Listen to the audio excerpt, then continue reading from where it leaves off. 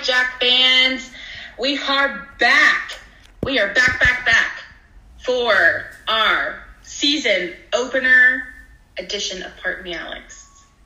You got Alex and our girl Jax. I'm here. We got started one day earlier than we were supposed to, so Christmas came an extra day early. That's how I felt. Did. That's how I felt. I agree as well. I think it's just going to be a wild season in general. I mean, there's just so many schedule changes already that have happened. I mean, we lost our first 3 games, and then we got changes in the schedule for the first week. We have games canceled, games picked up. Like, it's just so just buckle up. I mean, that's just really the best thing to say. Yeah, it's going to be nuts. It's wild. Nothing that we were supposed to have has happened. 'Cause we were supposed to play. Yeah, the first 3 games got canceled, which those got switched around about 10 times. 20 times, and then it got canceled. Scouting reports with 2 weeks worth of effort put in that weren't even used. Right. Home opener is supposed to be Wednesday against Hardin Simmons. They had a positive COVID test, so instead we played Letourneau. I think we are supposed to play Hardin Simmons next Wednesday when we were supposed to play Letourneau. Originally. Then Saturday we were supposed to play Alcorn State. They have a positive test, so now we're playing McNeese on Friday night, which, even though they're in our conference, we weren't slated to play them at all this season. Yeah. So that'll be a non-conference game. So already. We'll give you more info on that later, what time it's at and et cetera at the end of the podcast. But it's just been an absolute whirlwind already. And I mean, what a 20 season so far for the Lumberjacks. It's just been insane with all the changes. And I'm sure it's just beginning. I mean, honestly, this is one of those things where y'all are just going to have to be just so flexible and just kind of like patient, because I feel like there's going to be more changes as we just go further and further into the season. And then hopefully maybe into January and February, things, again, fingers crossed, will slow down just a little bit, but who knows? We don't know. We have literally no idea. But I mean, I guess if this is the season for things just to go wild, I guess this is it. I mean, whatever at this point. Well, it's been a crazy season, whatever. We're all going to be pros at using the mobile tickets by the time it's done, because imagine already trying to teach my dad how to use Apple Wallet, and then the games are changing around, and like the game yesterday, at least that was a game we were already supposed to have, and they just changed the date. So that was easy. I just updated an Apple Wallet, but like the Friday game now instead of the Saturday game, we weren't even intended to play that one. So like that's going to be a new ticket. So I don't know if they're going to send an extra email with that one or how that's going to work. I haven't looked again yet. Yeah, or I guess just take I guess maybe they can change Saturday's Alcorn and just change it to a McNeese, and then just change the date and the person we're playing. I know. I looked the other day and it wasn't updated yet, so I don't know. They know what they're doing, so we'll figure it out. There's a lot of changes going on, not just with the schedule, but also just with like William R. Johnson as well, which I kind of wanted to touch on a little bit. I didn't make a note of it, but I just thought of it in my head. But we'll get to that. I'll come to that after we talk about kind of like the general history of our matchup with Letourneau, who we played last night. Again, played Letourneau last night. 6:30 was tip off. It was a reduced crowd capacity. It was just weird in general. Not being able to sit in our normal season seats, having the first 2 rows blocked off all the way around, having to wear masks basically the entire time unless you're like drinking or eating something. Literally sitting. I mean, Jacqueline and I were basically in a row to ourselves. I mean, we had no one around us really. I mean, the closest people that were sitting next to us were probably like 2 or 3 one row down, 2 or 3 seats over. So, I mean, it was just wild. It was so quiet in there that I was like, okay, I really got to watch what I say now, because if I curse, everyone in the Coliseum is going to hear it. Yeah, I felt like we could have a conversation across the court to Carrie and Sean. Like, literally, they're across the court, and normally they can't see us or hear us really at all because it's so loud and deafening in there. And then, like, yesterday, I felt like I could hear a pin drop, and I could literally maybe just, like, whisper a conversation across the court to Carrie because it was just so quiet.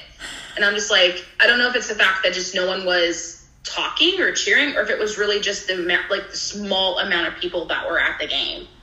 And normally during the, Christmas break season, there's not that many people there anyway, because it's Christmas break and a lot of the students are gone. But I mean, it's not even technically Christmas break yet, but it is because all the students were gone as of Thanksgiving break. Like, they had to leave campus. And so there's really not a lot of people, students wise, there unless they come back for the game or they live in town. So I think they were given the option to come back. So some did come back. Yeah, but not a lot at all. Yeah. Like, they can only get 200 tickets. Like, that's the max. Yeah. So even then, that's not a lot of tickets, and that's not a lot of people.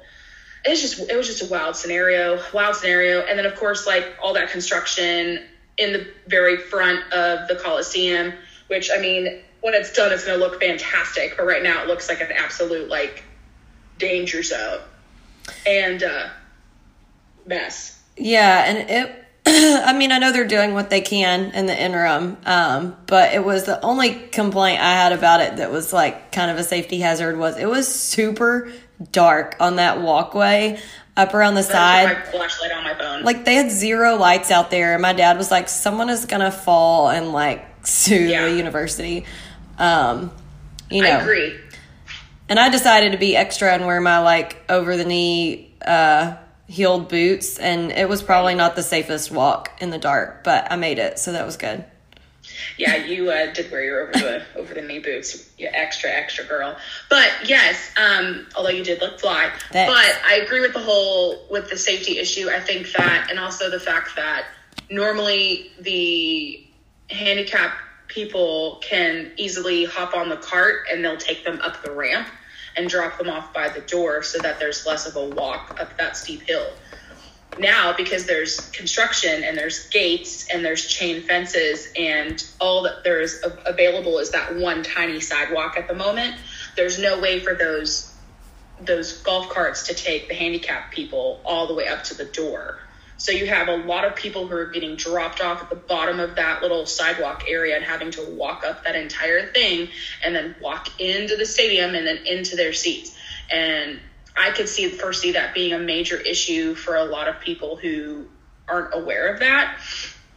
And they try to come and go. Like, last night, Dad was having issues, like, it took him forever to walk in there. And that's not his fault. You can't walk that fast. And so it took forever to walk up that. And if we would have known that ahead of time, we would have planned for that type of thing. It was just not, it's not easy for, someone who's in a wheelchair who is using a cane or a walker to attend the games at the moment, which is kind of unfortunate. So I did mention that to Wally, and he wasn't aware that was actually going to happen. He didn't realize that the carts couldn't turn and get in there because those fences were in the way. If that fence was just moved like 3 or 4 feet to the left, like if you're looking at the stadium, like just moved over a little bit, like those carts could make that turn easily and take them up that ramp. It's such a small gate opening that they can't make it. And I'm just like, that's going to be an issue for a lot of people. Yeah. A lot of older fans. Yeah. So that's just going to be difficult for them. But anyway, once you got up there, you saw that they had like those purplish and white kind of, not white, but like those different colored bricks up there. They changed, instead of, those of you who have attended games in the past, like they have the double door where you'd walk in one door and then walk in another door, and then you were actually in the Coliseum. They took off one of the doors. Now it's just one door. I mean, it looks completely different. It looks so open, and when it's all said and done, it's going to look absolutely fantastic. I just can't wait. I know. I can't wait either. Okay, random side note, which I didn't notice and Dad told me, but did you notice they were giving away masks yesterday whenever we came in? I didn't see that either. So we're gonna have to message Drew and see if he can get us our mask, because my dad said that he only noticed because John Alvin was having struggles with his ticket after Dad had already come in, and there was a table there, and they asked what name his tickets were under and looked it up and gave them masks, and they're like purple masks with an SFA logo on them. Yeah. Where was like a sign for that? I didn't see a table. Where was this table? I think like right to the right when you walked in, but I just like beelined in there to find my seat, so I didn't even notice. Yeah. The only table I saw was like all the way further down next to like the Lady Jack offices. It was like right when you came in, and I remember now seeing someone there, but I just walked past. The side door or the front door? The front door. Ah, the front door. See, I didn't go in the front door because I saw a sign that says fan entrance around corner, so I went in the side door. Oh, you know, I saw that. The front door, I saw that too. But then people were lining up there, so I was like, okay, I guess that's. Yeah. See, when I walked up, I didn't see anybody going into the front doors because all I saw was like the sign that said fan entrance around the side. I was like, oh fuck, we gotta walk all the way around the side too. Yeah. You know what I mean? Yeah. So I was like, oh crap, like that's even further that like Dad and Mom have to wear. Shit. Okay. So I didn't even go in the front doors. I didn't even know that there was a table there with like people giving masks away. Well, God bless. Yeah, we gotta message Drew and be like, we need our mask. We weren't aware that and there was nothing online, nothing posted saying like we were giving away masks. Yeah, I didn't see anything either. No. So well, I'll be darned. I know. Okay, well, let's dive into the game, the background info. So we played Letourneau. For those of you who do not know, it's a private interdenominational Christian university that is in Longview. It offers degree programs in engineering, aeronautical science, business, education, nursing, psychology, theology, arts and sciences. It's a really good academic college. They only have about 3,000 students. Their athletics are NCAA D3, and they're in the American Southwest Conference. So really small school. It's a really good school, but very small in athletics. Jeez. It's okay, yeah. No, yeah, definitely. And we get it last year, and one thing I want to say is I definitely appreciate, and I messaged them today, like on Twitter, and from our account, and I said, just thank you for coming down on such short notice. I feel like it was short notice. Like it was literally Monday they made the change, and I'm sure that they were having talks prior to that, but it felt like short notice. Thanks for making the change, short notice, and coming down. And obviously I know that they're super close in Longview, so it's really not that bad of a drive, but still you had to make the necessary arrangements kind of like last minute, and really made it work for us, which is appreciated. Even though yes, they're a D3 school, still they didn't have to do all that. They didn't have to basically change their schedule, because who knows like if that affected their schedule anyway. Probably not too much, but we appreciate the collaboration there on that. Yeah, definitely.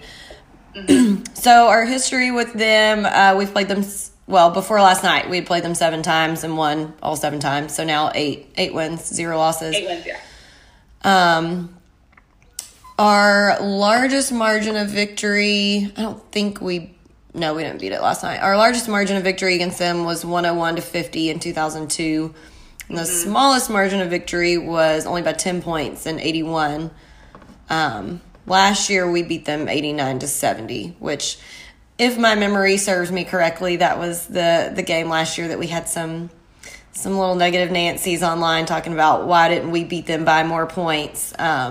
This time we did. That was definitely last season. Yeah, we did beat them by a lot, but again, a reminder, when we play these smaller schools, it's not about let's see how horribly we can beat them. It's let's let all of our new players get some court experience and some court time to give them they're green around the ears, give them a little bit of time out there and get more comfortable playing against some smaller schools to kind of work up to getting ready for conference. So gotta just reframe your viewpoint there on what the goal is. Absolutely. And I think that those games are so important. I think this season probably, honestly, more than ever, because this season you just don't know who we may lose due to COVID at any point. Yeah. And so we need all the court and game time experience, even if it is against a D3 school. I don't care who it's against. it's competitive. It's a competitive game. So we need all the people that can suit up and play, which everybody pretty much suited up and played last night, minus Jalen, but we'll mention that in a second. That they can, because you never knew who is going to get benched or who's going to be out for 2 weeks or whatever because of COVID. You know what I mean? So it's really important that we get all the players who are healthy, who are able to play court time, some good minutes, that way that they're ready to go in case, fingers crossed, knock on wood, we ever do lose anyone for an extended period of time, especially this season. Yeah, absolutely. Okay. So some game notes. Obviously, if you were watching a game or if you were there, you'll know that we did win 102-57. The general attendance last night, again, like, obviously is a reduced capacity, so it's not going to be any record breakers this year, guys. It's just not going to. I mean, we're obviously probably going to have more attendance than probably most schools just because we usually do, but the attendance last night recorded was 1,288. Didn't seem like there was that many people there, but there may have been. Just wasn't really paying attention. Yeah, it didn't seem like that many to me either, but who knows? Who knows? Yeah, so our starters, which we can kind of digest and kind of discuss a little bit in a little bit, though, exactly how we feel about that starting lineup specifically. But last night the starters were Rati, Cam, Gaben, David, and Calvin. So that kind of lines up almost with what we were expecting for the most part. I mean, we knew it was going to be between Calvin and Charlie. We assumed Charlie would get the start over Calvin because Charlie is older, senior, more experienced, but they may have saw something in the Letourneau lineup that we didn't during and just figured that Calvin would have a better matchup versus their starting lineup, possibly, you know. Yeah, and I think also that was probably a really good game for Calvin to get some extra minutes and experience too. Which so maybe he definitely did. Yeah, so maybe that was well. Yeah. Yeah, and like we mentioned, pretty much actually everyone that suited up played. The only person that didn't play at all was Jalen, but that was to be expected. He wasn't even dressed out. He is injured, but it's not like a serious injury. It's more like, kind of like muscle soreness, like kind of like it's nothing like crazy, like he had surgery or anything. It's just like he's just, not 100% ready to play yet, which they mentioned during Jack Madness, and so it wasn't anything surprising. Yeah, I can't remember exactly what they said, but I remember them saying something about it would only be 2 or 3 weeks that he was out, so. Right, yes, exactly. Okay, so coming in on Southland standings, obviously there's not a lot of standings because guess what? There's really no games being played really at the moment, but let me pull up I don't even think the standings are up here. Yeah, they are. If you, I have it linked if you click on it. So I clicked it. It just hasn't popped up yet. Oh, okay. Well, so the only team that hasn't played at all yet is Central Arkansas. There we go. But us and McNeese have both only played one game. The most games played is Abilene Christian. They played 4. They've played 4. And they've won all 4 of them, so that's why they're at the top. Oh, there it goes. Okay, I just had to scroll down. Derp. Okay. I found it. So, Abilene Christian is 4-0, and I don't even know who all they've played to get that 4-0. But, yeah, they're 4-0 overall, and obviously there's no conference games played yet. Those won't start until the end of December, early January. We're 1-0. Because we've obviously only played 1. UIW's 1-1, Nichols 2-3, Corpus Christi 1-2. Central Arkansas hasn't played nothing, but yet they're not last because they haven't lost anything. So then we have all the teams that have lost games and are struggling. McNeese 0-1, Houston Baptist 0-2, New Orleans 0-2, Lamar 0-3. Northwestern 0-3, Sam Houston 0-3, and Southeastern Louisiana 0-3. I'm assuming it's because majority of those games they probably played bigger names and got their butts whooped. I'm thinking they probably had to be some bye games. Oh, for sure. I mean, good because you get that money, but also and good because you get some experience, but also, again, hurts your overall standings. But, again, it's 2020. We'll take what we can get, to be fair. Yeah. Okay, let's go over some stats. Jacqueline? Sean Kennedy's stats section. This is for you, Sean. We named it for you. Sean Kennedy, your stat section. That's a tongue twister right there. It is a tongue twister, and I've never been good at tongue twisters. I always mess them up. I sound like an idiot. So, yeah. Okay, so our field goal percentage was pretty decent. I was pleased with it, 63.8%. Yeah. Our 3-point percentage, it wasn't bad. I mean, I feel like that's about average for us, 36.4%. The first half, it was pretty abysmal at 26%. The second half, we did really well, 57%, so kind of evened out. Our free throw percentage was 75%. Now, the second half, we were 100%. So, yeah, we did well on that. Yeah, half, for sure. We did well on free throws. Yes, yeah. Dominated with the points in the paint at 70.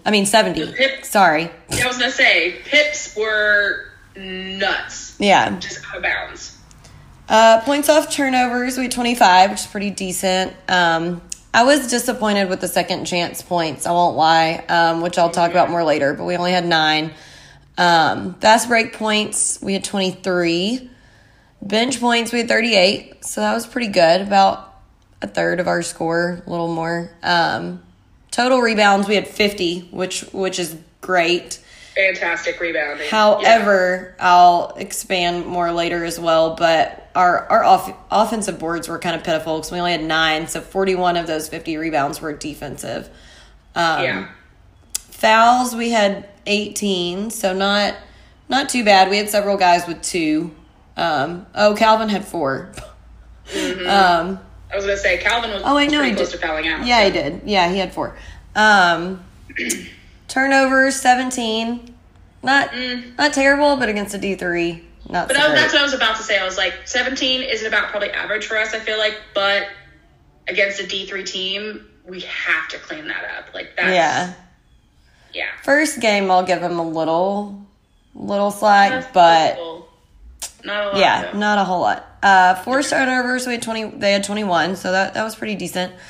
Mm-hmm. We had 14 steals, which was nice. Only 5 blocks. I kind of feel like we could have had more than that against a D3, but, I'm being picky. Game leaders. So the player of the game was Gavin. He had 23 points, 7 rebounds, 1 block, 1 steal. He and David both set career highs yesterday. They were on fire last night. So David had 17 points, 3 rebounds, 4 assists, 1 block, and 1 steal. DeAndre had 15 points, 4 rebounds, 4 assists. And Rati had 13 points, 1 assist, and 3 steals. So, yeah, those 4 guys, I mean, the whole team did really well as a whole, but Gavin obviously he came out swinging from the get-go. Yeah. And then I was really, really, really pleasantly surprised. And also, I mean, I shouldn't say surprised, but pleasantly happy and content with how David played. Like, David really... I mean, again, yes, they're playing a D3 school. So that's why last night I mentioned, like, I don't know if this is, like, a great, like, indicator and example and display of how, like, our true talent against, like, a team is. Yes, it's a competitive game. But as Jacqueline so lovingly put last night, I mean, they're basically the 13th grade. As far as athletics, yeah. As far as athletics, like, yeah, it's a D3 school, like, they're basically 13th grade. So, like, it's hard to really gauge how we will compete against people who are our level, mid-major, powerhouse type players and teams. So, but against last night, the D3, I mean, David was running up and down that court. I mean, hitting layups. I mean, hit a couple threes. He was all over the place. And I was like, okay. Like, it was like a huge difference between, like, last year and this year. I mean, speed on this team. I mean, I was getting whiplash. I was like, doing, doing, doing, doing. Like, we've increased our speed so much, which we'll talk more about, but it was just crazy. It was nice. Okay, so I guess we can launch into our feats of strength. We totally can. So I just want to say, as far as our new guys, I think they really all looked good. I mean, I was pleased with everything I saw, but I will say especially, obviously, DeAndre did super well. He was third leading scorer first game out the gate. And I feel like Nigel just looked really good, too. He didn't score as much. Let me see. He only scored 2. But I feel like Nigel, he didn't have a lot of points, but again, we've mentioned multiple times last season that necessarily points isn't always going to be like a huge factor in consideration on how well you played on the court, you know? Yeah, but he had 2 points, he had 2 rebounds, 2 assists, and 2 steals. So I feel like he was just kind of making moves everywhere. He the only thing he didn't have was any blocks. Otherwise, he would have had, all 5 categories. Or all 6 categories, sorry. 5. But 5, yeah. I can't count. Math is not my strong suit either. Anyway, but pretty much everybody, and the best thing about it, everybody that suited up, only one person that suited up for time scored. The only person that didn't score any points and that played for a few minutes was Russell. But Russell came in literally at the very, last few seconds, it feels like, of the game. Yeah. So, kind of hard for him to score the last 2 minutes of the game. But pretty much everybody that played scored minus him. Definitely. And I think he was coming off maybe a small injury as well. I can't remember for sure. I think so, too. So I was impressed with everyone, and everyone got minutes. Almost everyone scored.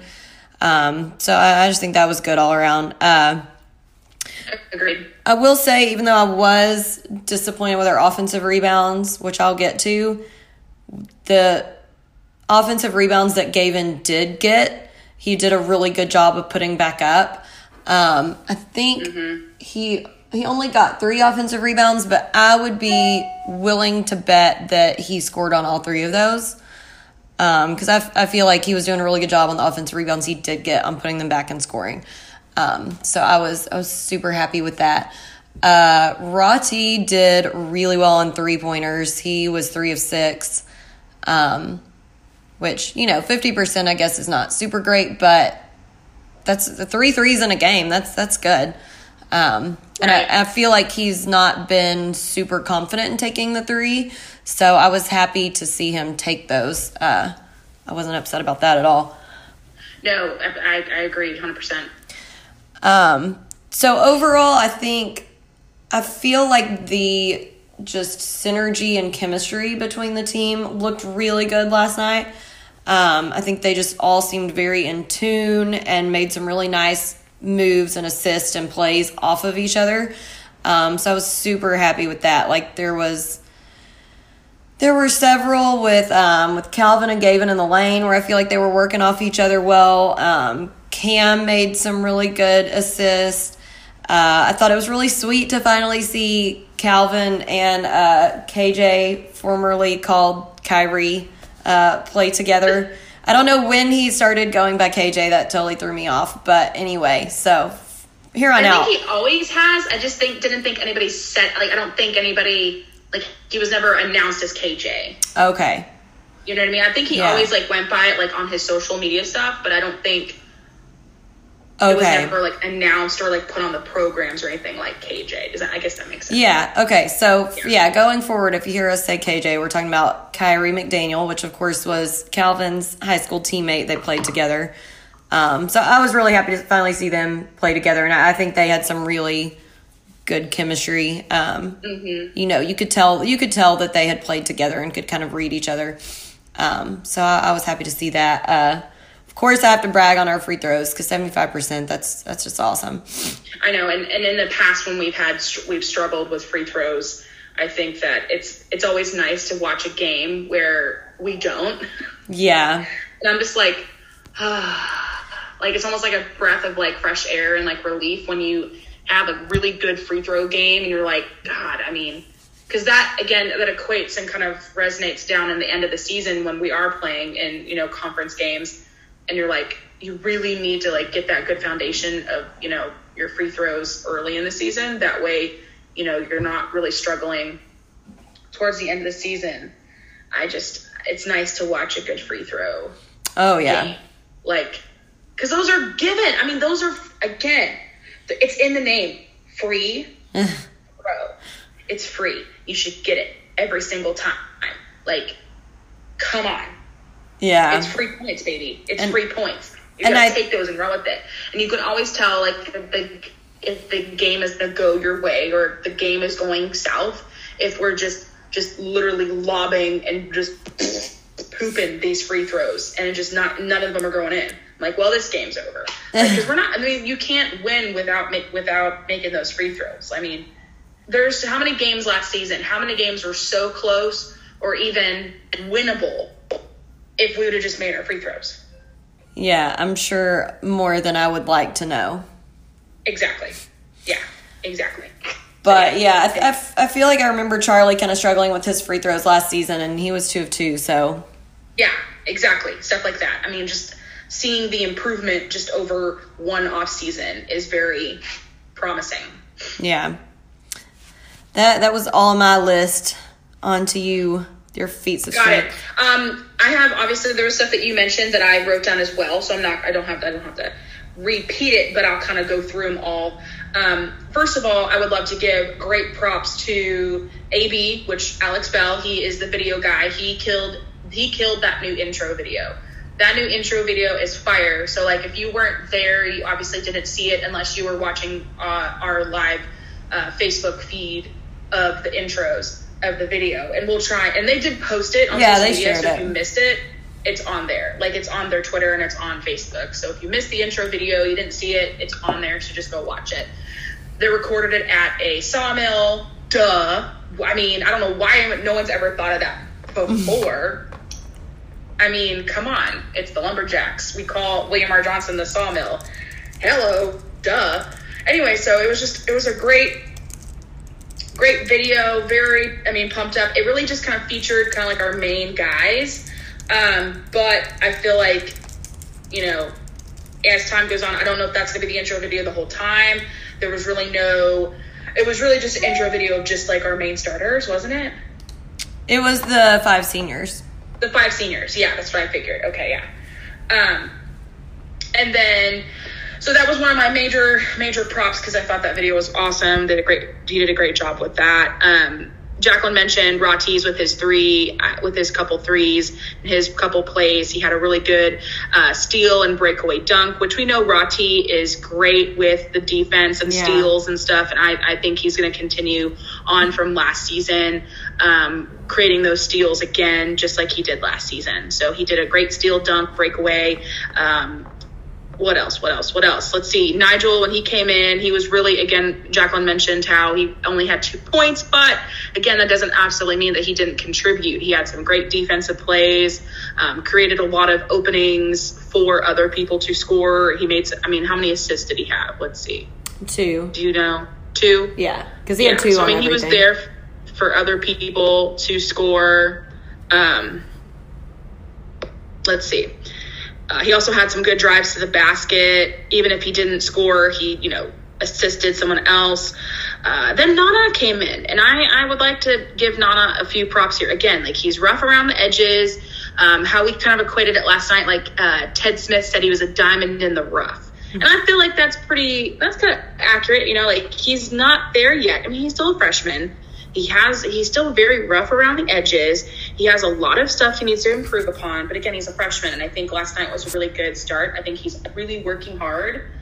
And I can honestly see him, being a really good player. He just needs to get those skills that he's, missing, like aggressiveness and, having good read on the ball. And he had a couple bad pat. We'll talk about that in the next section. But I do think he is working hard in the paint. He did work hard last night. He was guarding. He was trying to get open. he was doing what he needed to do. And it was, I think, already a big improvement from what we saw when he was playing in high school. So he just needs to keep grinding. I think watching Gavin, playing with Gavin will help him, especially with his aggressiveness. And then having, of course, like Coach Cox there will really, help him with that too. And Coach Vanya. And then let's see here, mentioned Gavin, of course. Gavin was on fire. He really was. He was fighting for the ball. He was getting those offensive rebounds. I would like to see more second chance points from him and Calvin and who else is down there? Jameer. Jameer was great too. I mean, for the first game watching him play last season, he was just a goofball on the bench. And with ringing his little ding bell and his little cart thing. But this season he's actually playing, and I'm like, okay, Demir, he is a big dude. Yeah. You don't realize it when he's not dressed out, but he's a big dude. And so when he's down there on the court, like, he is a presence under that basket, and he's a big, and like when you see him coming down the lane, you probably want to get out of the way, kind of like watching, Gavin come down that lane, because he will knock you out. But he had 6 rebounds. I mean, again, still rough around the edges because he didn't play last year, so he's still, figuring things out. But he did a great job. He had 6 rebounds. Like, Calvin had 10, Charlie and Gavin had 7, Cam and Demir both had 6. I mean, they were really leading the charge on those rebounds. There was one point Nigel took a charge. Again, like, I love seeing those new guys, like, stepping up and taking those charges like a freaking pro. Like, that makes me very, very happy. And then there was one point where I was just and Jameer had a good dunk too. I will mention that. Yeah, he did. He had a really good dunk, and it just made me laugh so hard. The bench's reaction to Jameer's dunk, it was really funny. But I just have to mention this last part. Gavin, it was so funny. He was on the bench, and then coach told him to go to check in, and literally he was running halfway to the check-in desk, and he was like, oh shit, and you could audibly hear him say, oh shit. Yeah. Because he still had his mask on. Like, he was about to go run into the game with his mask still on, and it was just funny because it's so quiet in there, so you can hear literally everything that they're saying, and he literally goes, oh shit, and runs back and takes his mask off and throws it down on the ground. I mean, that is definitely a new thing they've never had to deal with before. Yeah. No, and I feel like that's going to happen a couple more times. Like, I can just foresee that happening because they're just going to forget themselves. Yeah. Because there's, it's like second nature to them just to like hear their name, boom, pop off the bench and go. And they're going to forget that they have this freaking mask on, and they're going to try to get the game with this mask on. I get to see it happening multiple more times. It was just really funny. It was cracking me up, man. Yeah. And then I just love number 12 on Letourneau. Number 12 was trying to keep up with Gavin. And even though he was a little bit taller than Gavin, he was half the size of Gavin. Like, he's so scrawny. Like, there was no way that 12 could even, like, challenge him under the basket. Because literally all Gavin had to do was just throw his weight around a little bit. Yeah. And number 12 was just, like, falling backwards. He just couldn't handle it. He just couldn't handle it.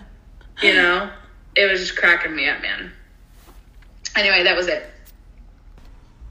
Okay, so now on to our airing of grievances. It is time for one of your favorite sections.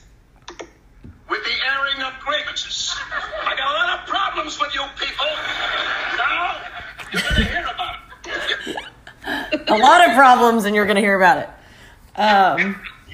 You're going to hear about it. And you're definitely going to hear about, I mean, there weren't a lot, but we got a few. Yeah, not a lot, but these are the games where we got to be picking these little things that we can be working on, because if stuff sticks out now and is obvious, then in conference it's really going to be, Well, that's exactly right. I mean, we got to work on this stuff now, especially while we're playing, these smaller schools, pick up on these issues, these minor things now so they don't blow up into bigger problems later. Yeah. So let's see. On just kind of a general offensive grievance I have, there were a couple things on offense that we really need to work on. we had a lot of sloppy passes. Like we said earlier, it didn't seem like we just had a ton of turnovers, but against a D3, I should expect to see less. And there were just a lot of passes that either they shouldn't have been made, someone was in the passing lane and it was just kind of too risky and we were pushing it to try to make the pass, or the pass wasn't to the person's hands, like it was, it just wasn't a good pass. So there's just a lot of sloppiness there that needed to be cleaned up. There was one time, and it totally made me think of the Friends episode where they're moving the couch. Pivot. Because there was one time that Demir, he tried to pivot the wrong direction, and he traveled. Which he's, he's still coming in really super new on just having been out of it for a year. So I'm not going to pick on him too bad, but it did make me think of pivot. And we got to block out. So like I said earlier, I'm just not pleased with our offensive rebounds at all. I mean, getting 41 defensive rebounds and only 9 offensive. And the thing is, like, we're not making a conscious effort to block out at all. Like, we're really not. The few rebounds that we got, like, it was just luck that it bounced off into the hands of one of our players. Like, they were not proactively blocking out to get it. And so, like, on field goals, we were 44 out of 69. So that's 25 missed shots that we could have gotten an offensive board on, and we only got 9. Right. So I just, that needs to be, we need a blocking out practice. Because even though we didn't need those points against Letourneau, there's going to be a game down the road where we will need those points. Oh, yeah, definitely. So you can't let that many points available go, at least, like, attempting to try to get second chance points. Yeah. Like, I can understand if, like, it's a contested shot and you just don't come down with the rebound. Get it? But, I mean, I'm not even trying to block out is the major issue there. Yeah, I agree. So I hate to say it, but it just needs to be worked on a little bit. It's not like bad, but I'm just a little underwhelmed because I know the potential that's there. But on toughness, I just feel like Calvin and Charlie can look a little bit stronger down there. I know the potential's there, so I think they can just be a little bit stronger. In the lane, and I can chalk up the Calvin to just still being younger, but at the same time, like, Charlie is a senior, like, he should be dominant down there. Yeah, because, I mean, they're both big, strong dudes, and I know they've been conditioned by that strength and conditioning coach well, so I know they got it. They just got to do it. You can tell. Oh, I mean, like, when they got on the court last night, I was like, okay, yeah, they've built up some muscle. Holy crap. Like, you can tell that they've really been working on that. So they have the potential to do this. Yeah. I just need to see it. I would like to see Cam and DeAndre play together a little bit more, just because I have such high hopes of their chemistry together, and that's not anything on them. But I feel like Keller never had them in at the same time last night, and I think if he did, it was probably for short stints. Yeah, so nothing really enough time to get anything like a play together. Yeah, they were rarely out there together, which I feel like may be a little strategic because I think their playing style is very similar. So he may, obviously he knows what he's doing. I would just love to see them together a little bit more because I think it would be really good. But anyway, maybe we'll see more of them together later. There are 2 things on offense that Gavin still kind of does that drive me nuts. Don't get me wrong, he looked super strong last night, but yeah. The first one, which is one of my number 1 pet peeves, is the double pumping. I mean, when you're 2 feet from the backboard, I just take it up the first time. Like, there's just no need for a double pump. You're not fooling anyone. We all know you're going to shoot. If you're going to get the foul, you're going to get the foul on the shot anyway, so you might as well just take it up. And you're expending more effort and energy than you have to. Like, let's save some of that effort and just go up strong once. I just don't get it. It drives me crazy. He did that last season too, and that was something that we mentioned on many occasions. Yeah, he's got to stop doing that. It drives me crazy. And I wish he would use the square a little bit more. There were a few shots that I'm like, dude, if you would just use the square on the backboard, it would go in. But yeah, you would have had more second chance points if he would have done that. Yeah, so I would love to see that. And my last but not least has nothing to do with the players, but that damn scoreboard that we have had for like 4 years. We've had it for 4 years now, I'm pretty sure. I need to look back, but I think it's been 4. Still not formatted for triple digits. WTF. Whose job is this? Like, I know that is a possible thing to do. I just don't understand why it's not done. Like, they just have to literally take the font down, like, maybe 1 or 2 sizes, and it would easily fit. Yeah, I don't get it. It drives me crazy. I don't know either. I don't know what they need to do or what needs to happen. But, I mean, it's been like this since we've had it. And we don't hit trip digits often, but when we do it, it looks dumb. It looks like we're not prepared to be in triple digits. Right. Like, oops, we never thought we would score. I feel like we need to be in the mindset of triple digits every game. So it's like, come on. Yeah. I agree. Cracking me up, man. Okay. So I don't have that many either. Again, it wasn't like it was a game full and just rot of negative. Like Jacqueline mentioned, just the passing, there were many, many, many sequences of just horrible passing and just like poor communication in regards to like who you were passing to. I mean, there were like, I know that the speed is important to them and they want to be quick, but what good is speed and what good is being quick if you're not even looking to where you're throwing and you're just kind of like almost just lobbing it down the court and then it gets picked off and intercepted by, the defense, and then they go down and take it in for, a layup or a 3-pointer. And that happened a couple times last night. And I'm like, come on, guys. Like, this is, again, it's Letourneau.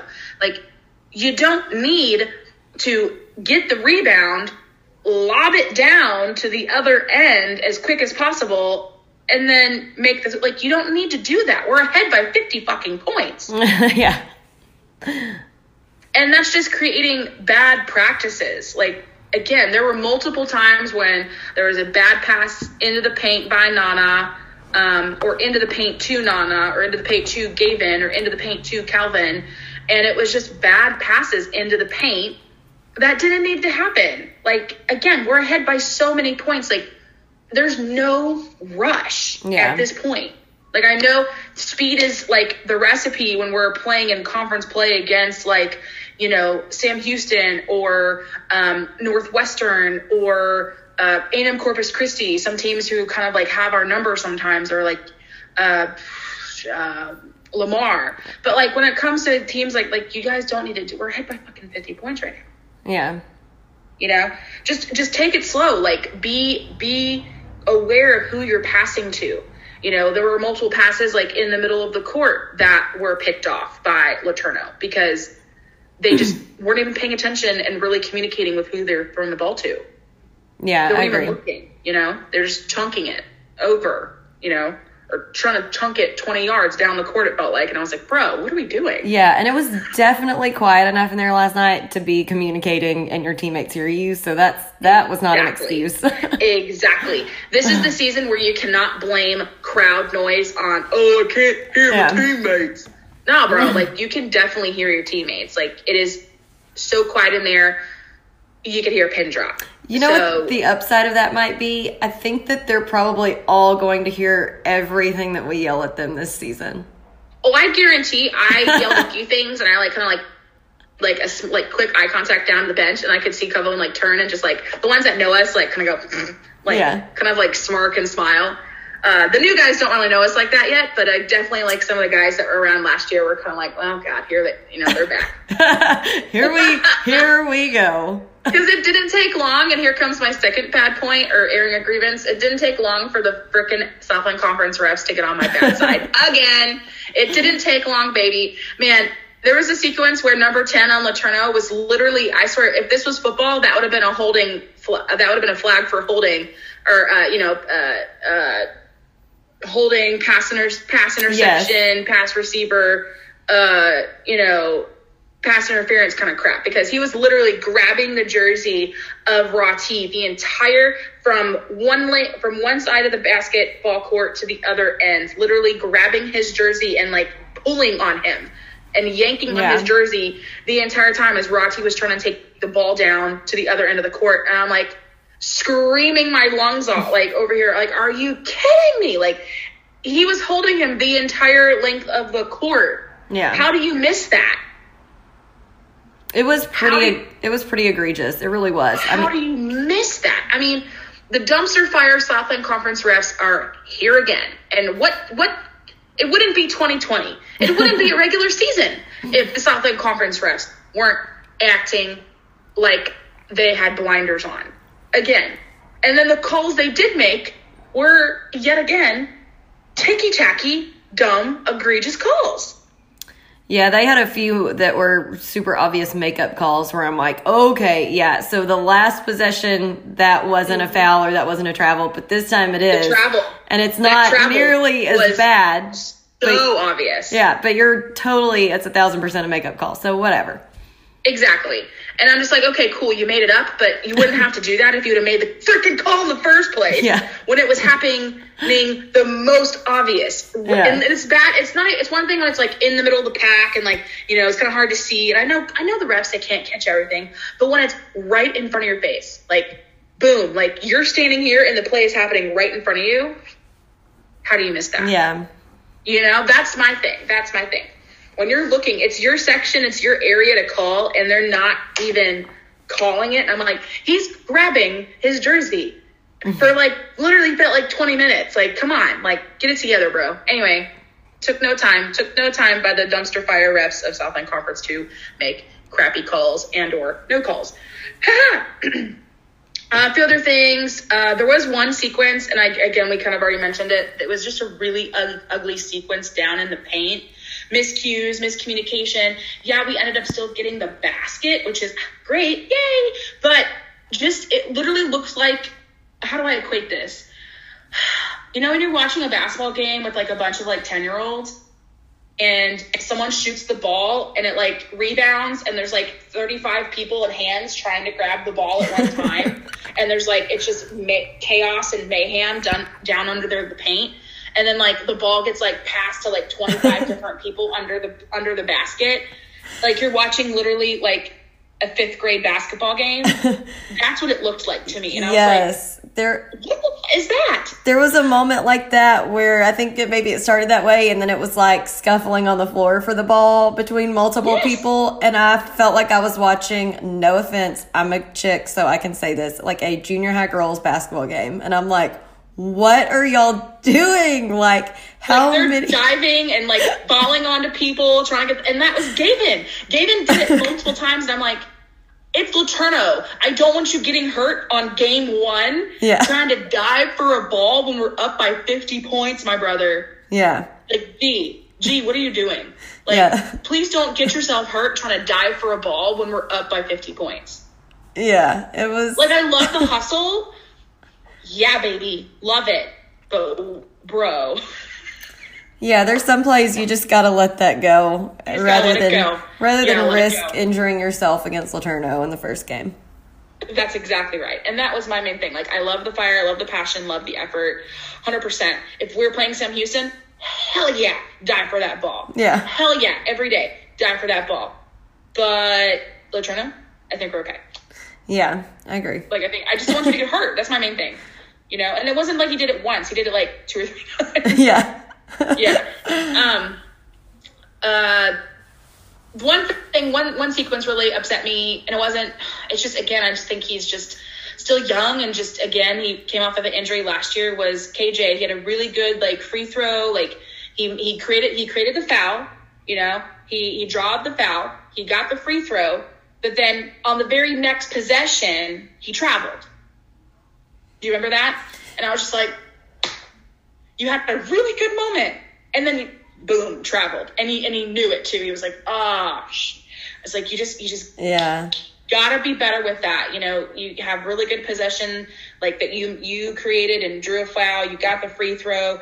And then the very next possession, you made a mistake. You traveled. And I think there was another one, I can't remember, where maybe he missed a shot, and then the very next possession really rushed a shot where you could tell he was kind of trying to make up. And that Yeah, I'll just equate that. That's all in his head. Like, he's just getting too much in his head. So, you know, maybe the first game jitters are out now. I think so too. And that was just one thing. I was like, oh, KJ, like, I know you're better than this dude. Yeah. Like, I know it.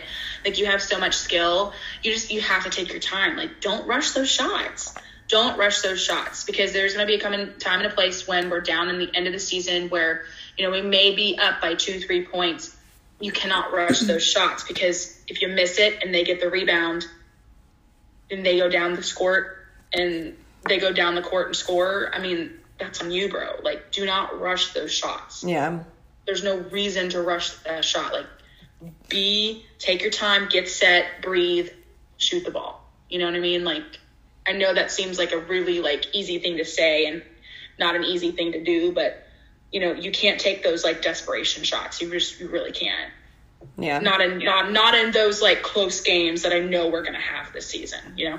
And then the last thing, this is up for debate. Jacqueline doesn't like it. She abhors it, actually, I think. But it doesn't bother me, but I just think it's funny as hell. I put it under grievances because I know Jacqueline's calling it a grievance, but David's stash. Oh, yeah, I don't like it. Not a fan. You can give your review first, and then I'll tell why I don't like it. Okay. Well, here's my thing. Here's one of the main differences is that I love facial hair on dudes. Jacqueline doesn't. So there's that to begin with. There's that. So any facial hair on guys, like, I'm just like, hell yeah. I mean, it has to look good, though. If it looks like patchy and dumb, like you're going through puberty, then okay. And David's stash is just really light. I think if that was his problem, I think because he has really light hair. So, like, if he had, like, darker hair, like black hair, and he had, like, a black stash, okay. I would be cool with it, but Jacqueline hates it. It probably reminds her of, like, a molestache or something. Yeah, no, like, I will say, since we're farther back than normal, I couldn't see it closely enough to distinguish if it was just that it's because he has light hair, and so it just doesn't pop, or if it's kind of, like, sparse, like it's not growing in very full, but it just kind of looks... Right. I don't know. There just wasn't enough there, and I'm not a big stash fan anyway, unless it's like something super bold.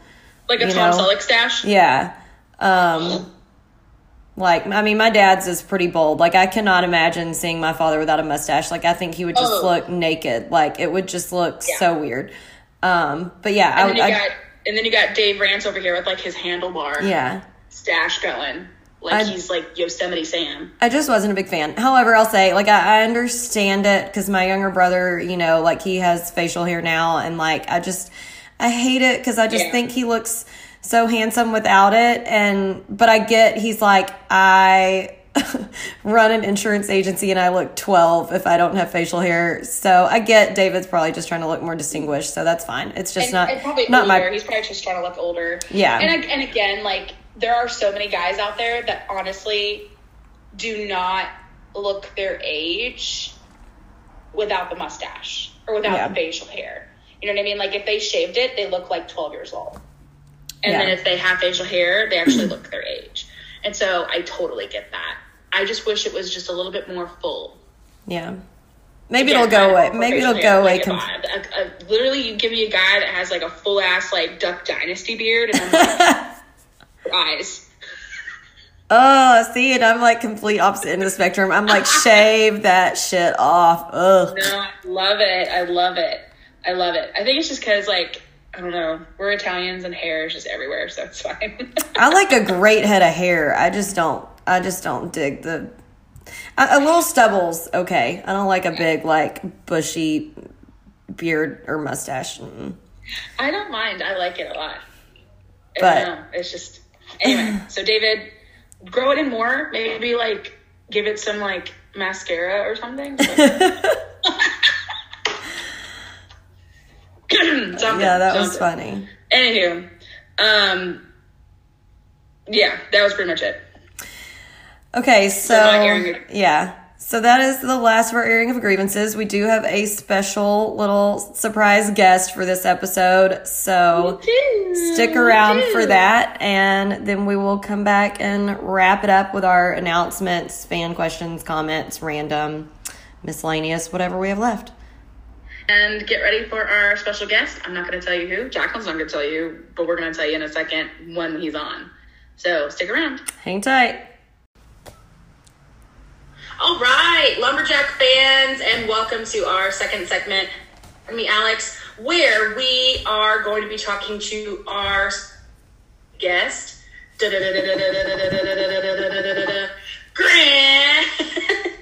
Mr. Defense himself. Mr. Defense. Thank you for having me. Grant. Yeah, so tell us who you were, who you are, and what you were on the SFA basketball team. First off, I'm Grant. I am recently just graduated with my master's from SFA in August. I was a manager for the men's basketball team for 5 seasons. My first year was actually Coach Underwood's last year with the team when we had Thomas Walkup and Clyde Jabbar and everybody. And then I was a manager for Coach Keller for his first, going on his 5th season now. His first 4 years as an SFA head men's basketball coach. So you've seen a lot. Lots of fun times. Let's just be frank here. You've seen Underwood and you've seen Keller. You've seen a lot. You've been through a lot. You've heard a lot. So what a wild, basically 5 seasons it's been, huh? I've seen my fair share of SFA upsets, yes. Well, we have lots of questions about all that, but for the viewers, if y'all have ever been to even one SFA game, I know you've seen Grant down there. I know you've heard him. Even if you've watched a game on TV or if you've listened on the radio, if you hear someone chanting defense, it is 1,000% always Grant starting the chant. So as Alex and I said in our podcast from last night's game, that we were just sitting there and then we heard someone chanting defense and we're like, where is Grant? So you just graduated. Yeah. So you graduated in August, right? Yes. So catch us up a little bit on what you're doing now. I am the sales and marketing director at Splash Kingdom Nacogdoches, which is the water park here in Nacogdoches. We actually have 5 parks, which surprises a lot of people. And yes, we do have a water park in Nacogdoches. I still get a lot of questions about that. Right. Our park here in Nacogdoches, we got Canton, Texas, we got Shreveport, Texas, we got Greenville, Texas, and Weatherford, Texas. So that's really cool. So do you just handle Nacogdoches Park, or do you handle all the parks? I just handle the Nacogdoches Park right now. Okay. On sponsorships and selling season passes for our upcoming season, so 2021, hopefully. Right, because it's a little cold right now, so obviously the park is closed. But you do have stuff to do. You do have a lot of work to be working on. So I mean, that which works. That makes sense. Sweet. Cool. Well, that sounds like fun. So other things, obviously you're living here in Nac, you're working in Nacogdoches. Now that you're graduated and you're obviously not a manager anymore since you're graduated, what do you probably fill in your free time with? Because I'm a manager, when you were the head manager, I mean, your life was pretty much SFA basketball. So what are some things you like to do other than go to SFA basketball games, clearly? I actually got to go to a couple of the men's football games this past season, and trying to fill it in with some other stuff too. Working out, trying to, get better. This COVID stuff kind of got me on the, the COVID-15. So trying to lose that back. So, just kind of working out, chilling at home. Because, I'm normally used to, late evening practices till 7, 8 o'clock, and then, studying until 1 or 2 in the morning. But now I don't really have to worry about that. It's just, water park stuff and, just working on me. I was going to say, you have a lot of free time now, so you're going to have to find some hobbies, find some things to do. Yeah. I love that. Okay. So tell us you started out your first year with Underwood, so kind of tell us how you got started being a team manager. How I got started is that was my sophomore year of college. I wasn't a manager my freshman year of college. I kind of wanted to get into the swing of, being a college student and sort of, make sure, I was ready for the coursework and the study work and the testing work. And then my sophomore year, I actually signed up for the theory of basketball class, which was actually taught by one of our previous coaches, Desmond Haymond, who was the GA. Yeah, GA awesome. For the men's basketball team at that time, and then later on became the assistant coach under Coach Keller. But yes, he recruited me actually. Des did. He saw how much I loved the game during the class, which was actually just a half semester class, so it was like 2-hour class. He recruited me, and I guess the rest is just SFA manager history. Yeah. 5 seasons with the men's basketball team, and some great upsets that I've gotten to see. Definitely some life lessons learned during my 5 years, both being under Coach Underwood and being under Coach Keller. It's really cool that you say that. And it's also really kind of cool that you've been under 2 different coaches during your time as manager. I mean, I guess just kind of give us a quick little compare and contrast. Like, what was it like being under Underwood, and then what was it like being under Keller? Yeah. I mean, that's tough because I only had, sadly, only had 1 year under Coach Underwood, which was his last year here, and then he went on to the state, and now he's the head coach at Illinois. And then having 4 seasons, it's kind of hard to, I guess, weigh the differences between them, because I had 4 years with Keller, and it's a lot more. I learned a lot more from him because I had 4 seasons with him as opposed to 1 with Coach Underwood. But they're totally both great. 2 of the top coaches in NCAA Division I men's basketball right now. I think Coach Underwood's got his team up to number 7 if I looked at the AP poll last. Oh yeah, they're rocking. And then SFA with their first game last night, it looked like Coach Keller's got that team rolling too. We agree. Very true. I mean, but obviously we know 2 different personalities for sure. Yes. I mean, very, very vastly different personalities. Yeah. Okay, so cool. So maybe give us some background on, prepping for the season, practices, maybe, some of behind the scenes, like all the work that goes in, like from your standpoint, like when you were a, manager, and all the work and all the prepping and stuff that goes on. Well, prepping really starts, once the season before it ends. Guys get a couple weeks off, and then we start right back in the spring semester towards the middle of April, working out individually as a team, and then they get a couple weeks off for summer, and then they come back for classes, summer 1 and summer 2, again with individuals, practices, not counting, the times the guys come in to shoot at the gym, and then getting into fall semester. It starts off with, individuals and team practices, and then first official start for practices is usually normally beginning of October, and then that's when we start. We have to code games, we have to, practices, sometimes 2-a-days, sometimes 1-a-days. We get usually Wednesdays and Saturdays off, sometimes Sundays, and then it's just all about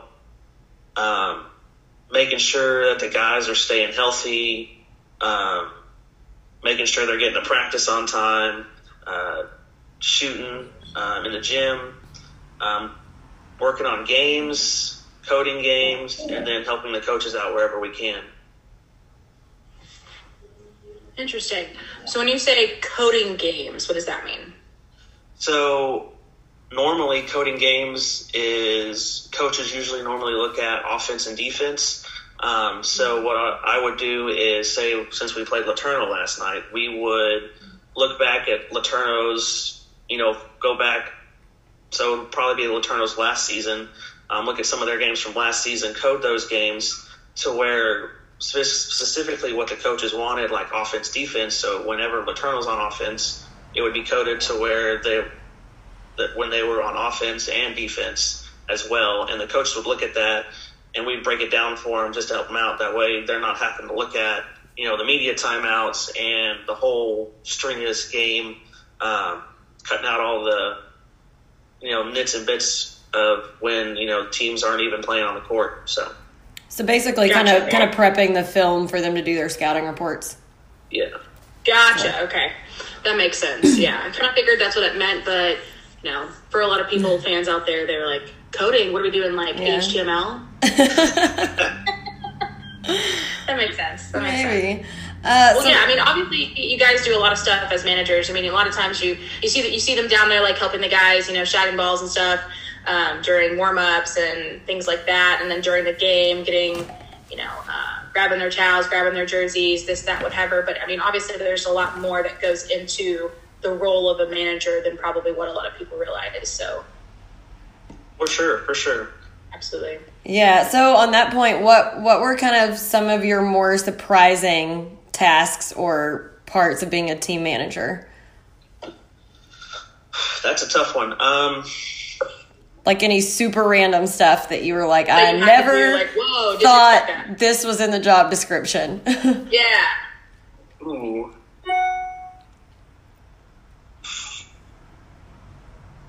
I think, rebounding for the guys, because we have some, over the years, my 5 years, we've had some guys that, really like to put up shots in the gym. So, I'll get calls sometimes, midnight, 1 o'clock in the morning, like, hey, can you come rebound for me at the gym? And I'm like, sure, I'll help you out.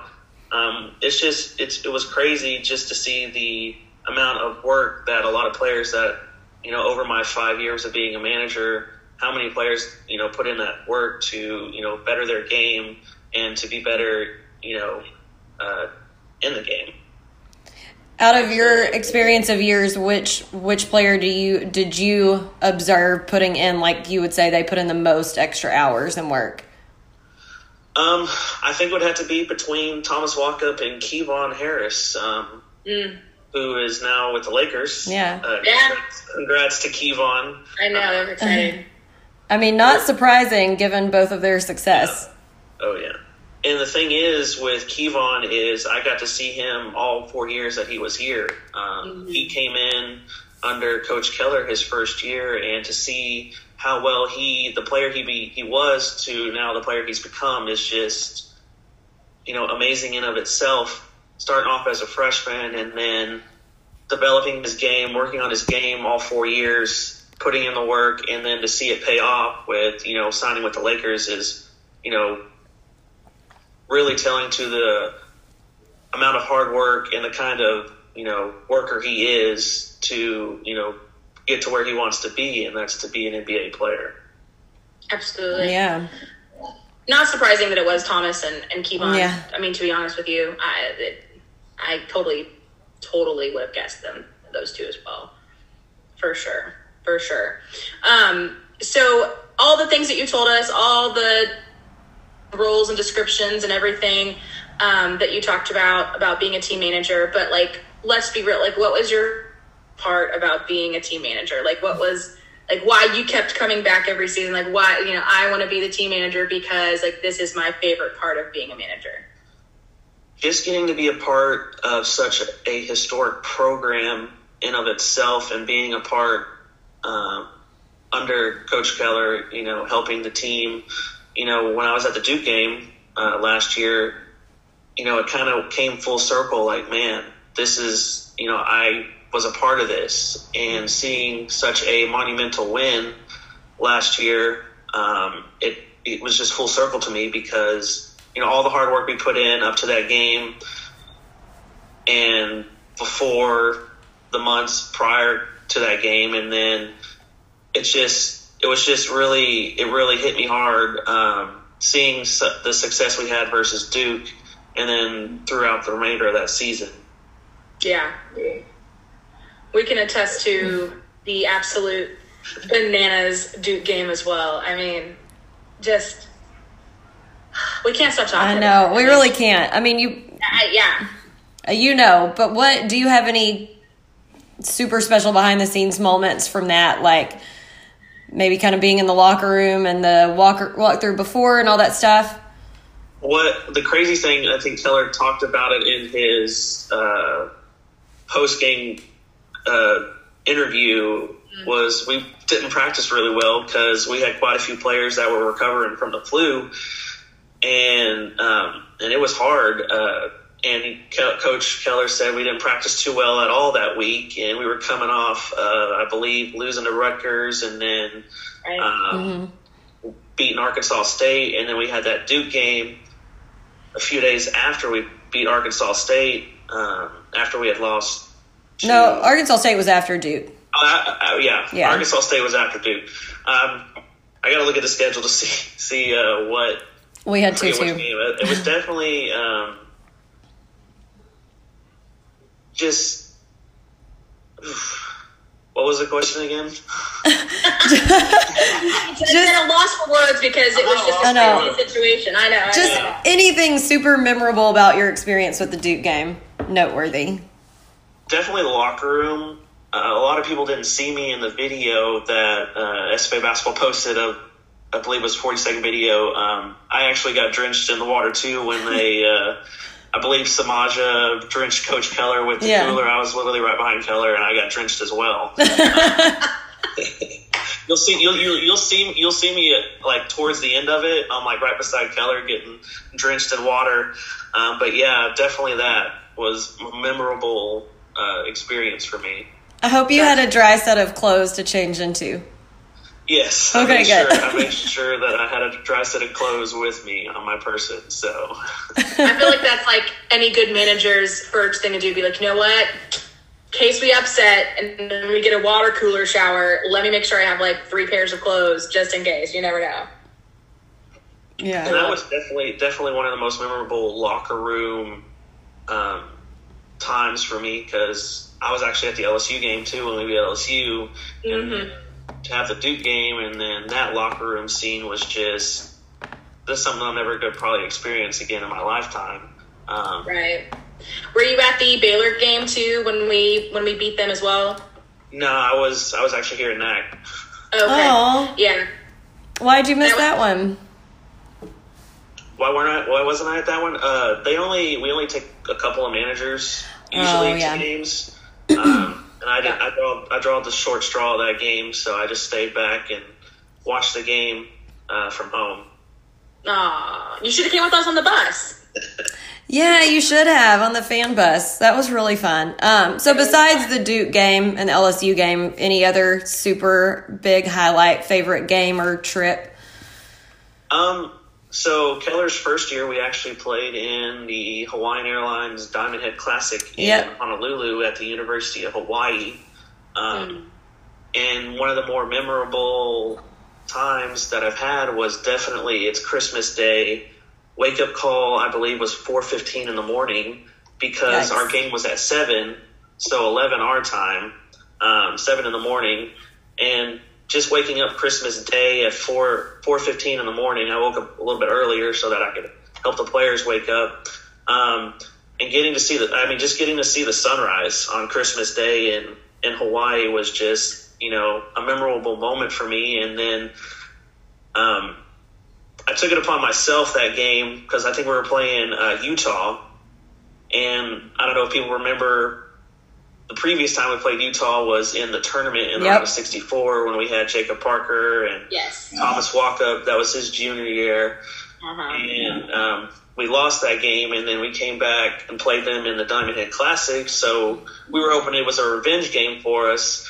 And, these guys woke up at 4:15 in the morning, game's at 7.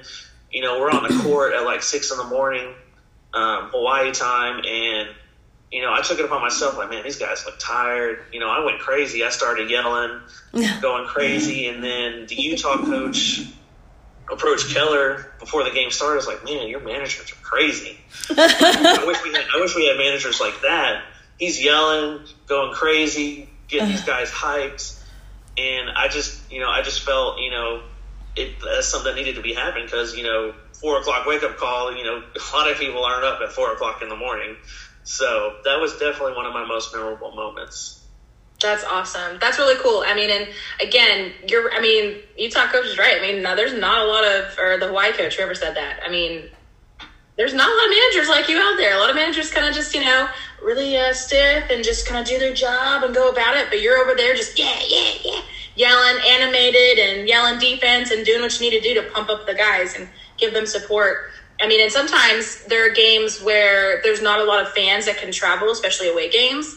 And really, I mean, to be fair, like, you're really kind of almost the only person in there just yelling for them, minus, like, you know, some of the families and stuff that are able to travel. But there were some games in there that you were pretty much the only dude, the only person in there, you know, cheering, which is gotta have somebody, right? And thankfully. Absolutely. Oh, definitely. Yeah. Okay. So speaking of players and all that, all those fun guys that you had the privilege of being around for 5 years, during that entire time, it's going to be hard for you, but your favorite player during your time as a manager and why? I'd probably have to say Ivan Knet. Surprising answer. You gotta know why. Oh my God. Okay. I don't know. Me and Ivan are just great friends now. And he's back in Florida with his family, and I believe he's trying to be a coach as well over there in Florida. And believe it or not, Dallas Cameron, that's where he started too. After he graduated, he was a high school assistant coach, and now he's over at Oklahoma State with Coach Boynton and Coach E, who were both previous coaches under Coach Underwood here at SFA.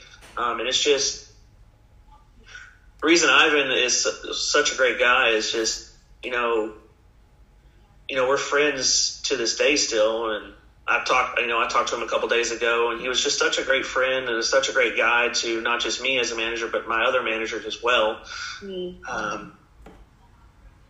So, hey, that was not who I was expecting. I know, me neither. Great answer. That's why we got to ask these questions, because you never know what. No, they're great questions. Great questions. So, again, kind of like I was not expecting that answer, but I mean, at the same time, I totally, I could see it. I love it. That's great. Well, yeah, we're happy to know. So who was like your favorite coach or assistant coach staff to interact with, and why? Kind of same. I guess Coach Heyman, Coach Desmond Heyman, was just a really great mentor, from the start, from being in his class, and then really helped me develop as a person and as a manager, and hopefully one day as a coach, maybe down the road. Coach Heyman was just, just a great mentor for me and really taught me a lot. And it's just great to see where he is now as a coach over there at La Tech. So, what a great dude. I mean, we can't say enough good things about him. So, I mean, I just remember how stoked we were when Keller made him an assistant coach. Agreed. And now to see him at La Tech, I mean, that's awesome. We were sad to lose him, but honestly, extremely excited and happy for his, moving up and continuing to grow as a coach, as an assistant coach, and then hopefully one day as a head coach, because he's just that type of guy. I think, like you said, you learned a lot from him, Grant, and I feel like players can really learn a lot from him too.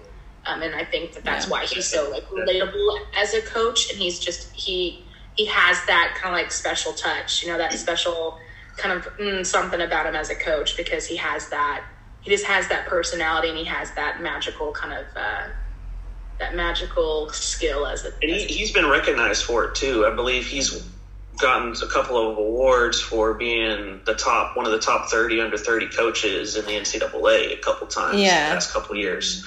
So it's really speaking to how hard of a worker he is and how great of a coach he is. Absolutely. Receiving awards like that.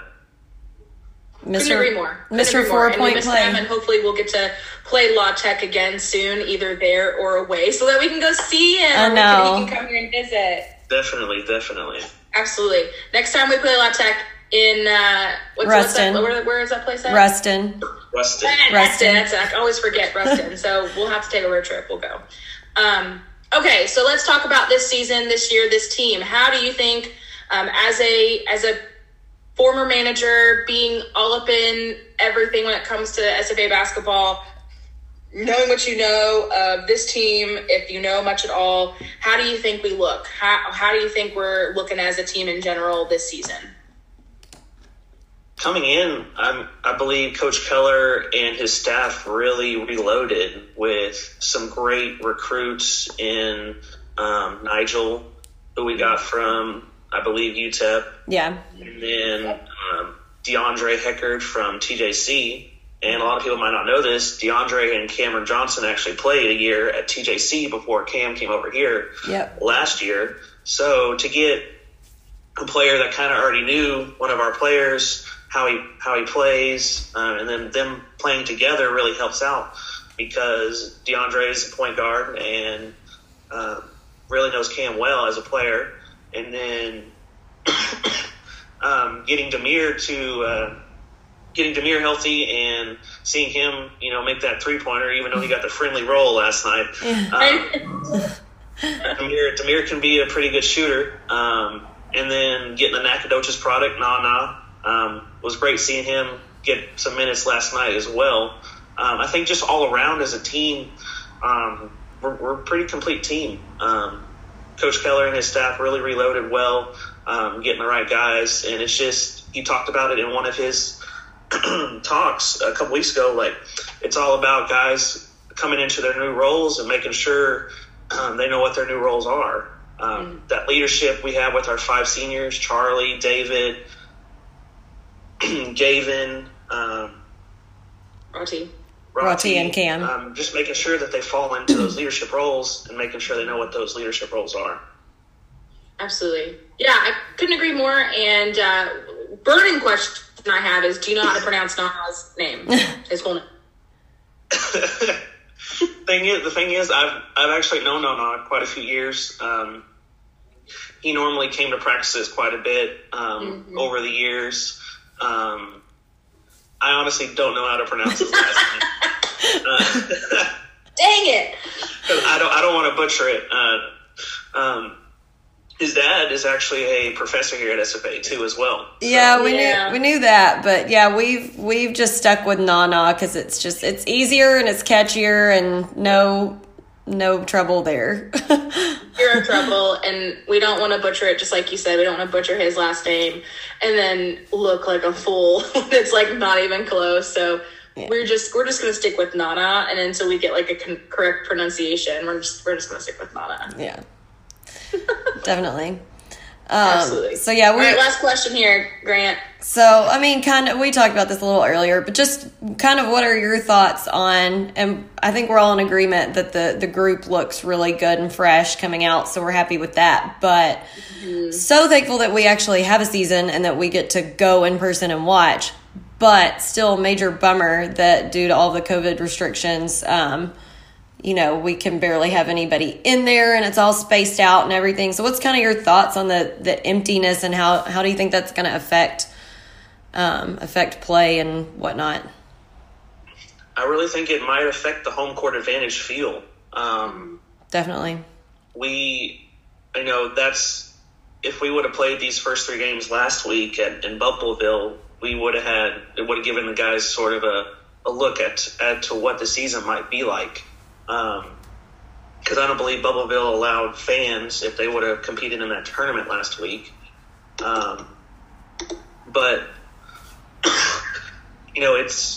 the game was kind of surprising to me last night coming to the game, and then it just sounded so quiet. It's not as quiet. It's just normally William R. Johnson is rocking and fans are loud, but due to COVID restrictions, it's kind of hindered that whole home court feel and sort of home court advantage.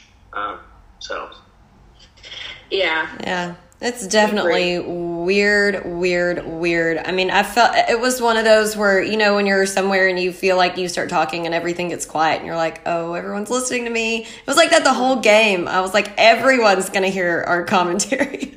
Where normally we can say what we want and only maybe like a couple of the players, or maybe like you when you were behind you could hear us what we said, like our stupid comments and stuff. But now if we say anything above a dull roar, like everybody can hear you. Everybody can hear our comments, and I'm like, we're on the board. We probably shouldn't be like saying some of the stuff we're saying.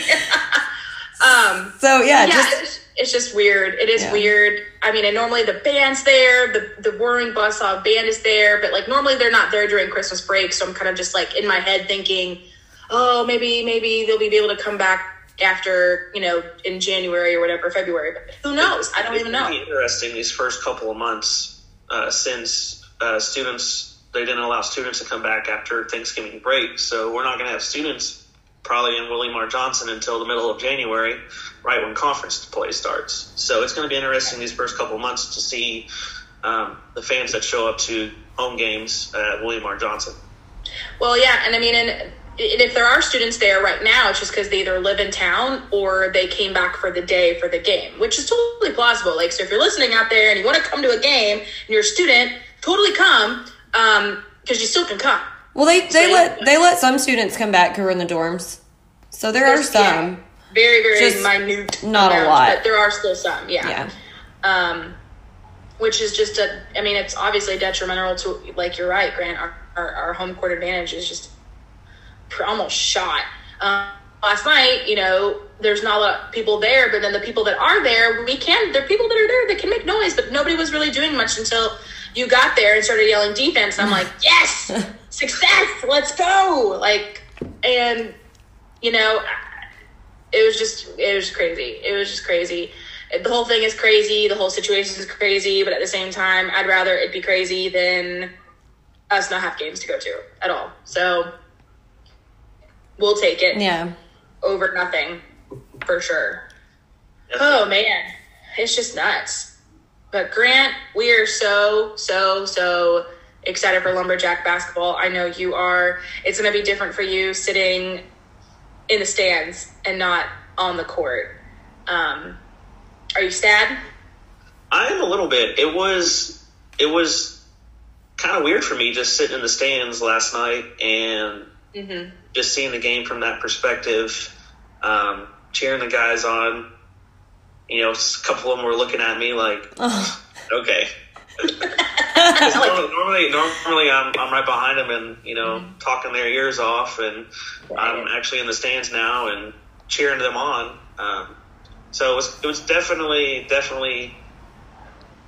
kind of weird for me, just yelling from a different part of the William R. Johnson last night.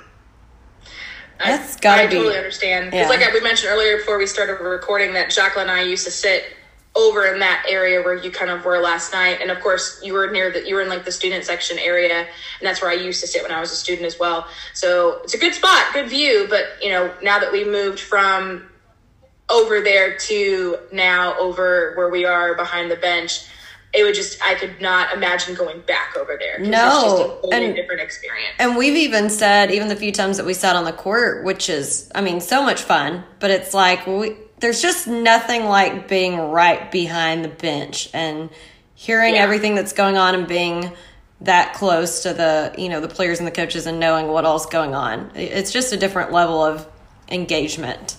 It is, yeah. And especially when you have players, like last season, like Nate and them, and who would actually like interact with us in the stands, it's just even better. Yeah. And that's why I'm kind of just sad that we're so far back that they really, unless I'm screaming and yelling it, they really can't hear our dumb conversations and our dumb comments and stuff. So it just sucks being that, that many rows back. But, hey, do what we got to do, I guess. All right, one last question. I just thought of it just now. The team right now, the current team right now, who is your sleeper pick? Who is your pick for like newcomer breakout, like sleeper pick? Who's going to just like totally just surprise everyone this season? Who do you think? I think it starts at the point guard position. David Cackleries. I looked at the box score after the game yesterday, and I kind of had to, give it a second glance. He went 8 for 8 last night. I know a couple of those shots were breakaway layups, but I think David might, no knock to David, but I really think he might surprise quite a few people this year with his play and his shooting. because he's got a really good stroke with the ball, and he's really been working hard to developing as a player over the past couple months. So I think really David Cacklers might be a surprise. I am excited to hear it. Yeah, I like that because I've always loved David. I mean, me and Jacqueline, we love David. His father cracks us up. We love his dad. And so I really hope so. I hope David does surprise a lot of people, because last night he was playing so well. And, like, he always could play well. Like, last season when he was in, he always, like, put 120% into it. But I think this year, you know, being a senior, having that leadership, people are looking to him, people are looking to Rati, Gavin, blah, blah, blah. But there's so much potential with David to just really be, like, amazing. Like, last night he was so good. I was beyond myself. I was like, he's doing great. It was good. Good stuff. Oh, my God. All right, well, Grant, thank you so much for taking time out of your day to meet with us and chit-chat about Lumberjack basketball. And I'm sure we will see you on Friday, yes? Definitely. I'll be there. Yes. The whole game. The whole game. Awesome. Yeah, we will be there as well. Let's hope they're serving beer this time. Fingers crossed. Fingers crossed. Because now we can drink it anywhere in the stadium and not just in that section. Yeah. Definitely. I'm excited. Oh, my gosh. All right. Well, thank you so much, Grant. And we appreciate you coming in and chit-chatting. And I'm sure we'll have you back on again at some point. You're kind of on a couple games and things like that. So, again, we appreciate it. Thank you for having me. We were really excited to have you on. So you're just the voice of defense of SFA men's basketball. Press you. All right. Thanks, Grant. Thanks. Thank y'all.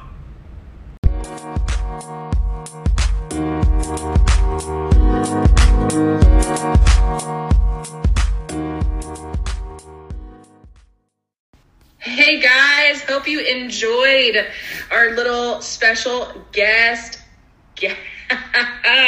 Mr. Defense himself, Grant. He was at the game last night, and we could hear him across the court, and we just thought, you know what? To get the season pumped up and ready for some Lumberjack basketball than Mr. Defense himself. It was wild when I first heard him because I wasn't really paying attention, and then I heard him, but it was like I'm so used to subconsciously hearing him that I didn't think anything different, and then I was like, wait, is that like the ghost of Christmas past? Like, is he here? What? Who is he it? Graduated, and we thought he was like graduated and like gone, and like he's good. But then we heard like Defense. We're like, is that Grant? What? And then we look across the court, and he's over there sitting near the student section, and I'm like, that's Grant. Yeah, and then even Peyton tweeted and was like, do I hear Grant Peterson chanting defense? And we're like, yes, you do. Yeah, because he was sitting near like the ESPN, like obviously the ESPN Plus guys, the broadcast of it. Yeah. And so it was just funny when I saw that on Twitter, and he's like, is that Grant Peterson I hear yelling defense on ESPN Plus? I'm like, that would be him. I mean, you could always hear him. You could always hear him on any game, any broadcast. If you weren't there, you'd always know that he was there because he was yelling defense. Yeah. It's just funny. Other little funny side note about the game yesterday that I forgot to mention, but with the schedule change at the last minute of the game from Wednesday to Tuesday, Danny Merrill wasn't able to make it for Tuesday night. And so we had, which, I mean, anybody who's come to a game ever in person, you know, and oh gosh, Dad and I talked about this last night. Like, Danny is just, I mean, we're so lucky to have Danny doing the in-person announcing during the games because he is stellar. I mean, he does an amazing job. He has the perfect radio voice for that in-person commentating. I mean, he's awesome. But anyway, so schedule change at the last minute. He wasn't able to make it, so we had our very own little Scott Allen doing it yesterday. Which I'll say he did do well. It was not Danny, but he did well. You can't replace Danny. But which Scott stepping in at the last minute, not really knowing he was going in and doing that, he did a fine job. It was right. Yeah, he did. And Scott does usually the baseball announcing and stuff, so I mean he's used to that sort of announcing atmosphere. But again, when you're asked at the last minute to do something and you're a team player and willing to sacrifice watching the game from the stands, and actually, you know, and it's a hard job. Like basketball and baseball are totally different, different sports when it comes to announcing. The pace of announcing and the pace of play is like so different, and so it's like, you know, it's hard to announce basketball, and Danny just has been doing it for so long, and so it's just when you hear Scott's voice and then you hear Danny's voice, you're like, oh boy, you know? Yeah, and that's what I was gonna say. He totally did what he could, and that's what he did say yesterday. He's like, I'm used to baseball and I can like eat while I'm doing it and kind of chill, but basketball is like nonstop. There's stuff to I know at nonstop things, nonstop. He has to pay attention the whole time, and he's going back and forth. You know, it's very high paced as opposed to baseball. It's a little bit slower. He has time to like sit and breathe and like chit chat, you know, and he doesn't have time to do that during baseball. Yeah, but y'all, if you see him, give him a hard time for every time. Well, at first I heard the voice and I was like, that's Scott Allen. And then I looked down there and I'm like, yep, okay, Scott's down there instead of Danny.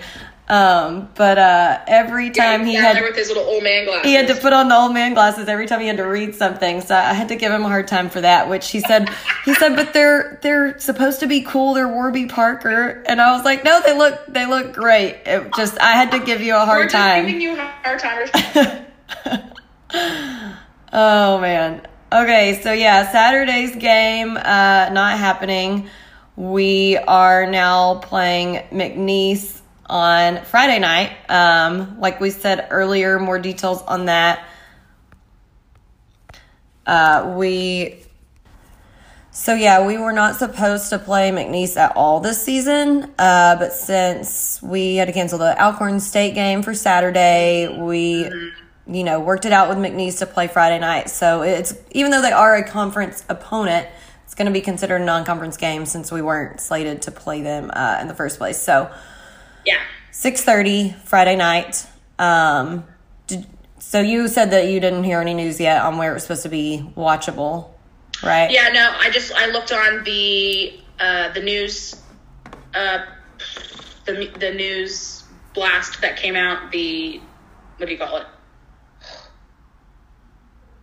I don't even know what the word is. Whatever. Anyway, and there was nothing on there that said anything about ESPN Plus or ESPN3 or, so I don't know if it's going to be televisable on those platforms or not. If they do post it, we'll definitely share it with everybody, but I haven't seen anything yet about it. So I guess just keep kind of, if you can't attend, just kind of keep your eye on social media and see if it will be on ESPN Plus or not, or ESPN3. So make sure you guys are there on Friday if you can attend, and if you can't, always remember that you can easily transfer your tickets to other people that can go to the game. The best place and the best way to do that maybe is just via social media and just ask people if you can't go, you got a couple tickets available.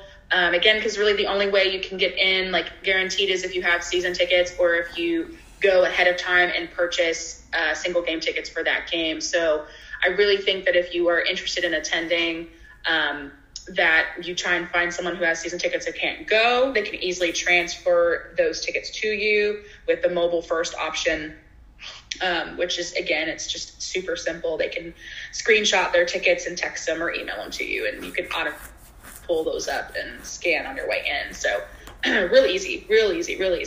Also, another thing I wanted to mention too, as we finish up our podcast today, is and we're so excited that we have our plates. We're excited that we're driving around, repping our favorite school, our alma mater, and of course repping our podcast. I don't know about you guys, but I'm extremely over seeing all those damn UT and A&M plates like all over the place. I'd rather see a bunch more purple SFA plates. Like, there should be way more SFA plates on the road. And with Christmas coming up, like, what better gift to give your favorite lumberjack in your life than a SFA plate?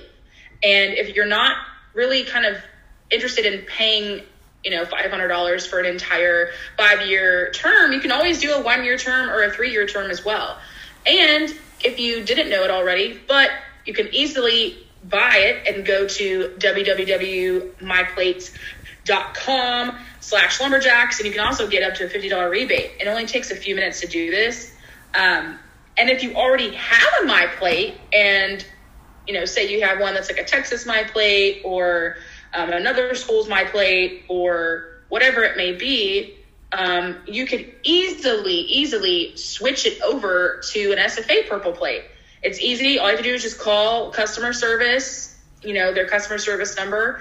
And for $50, you can just restyle your plate and you'll get it shipped directly to your home. So it's super simple.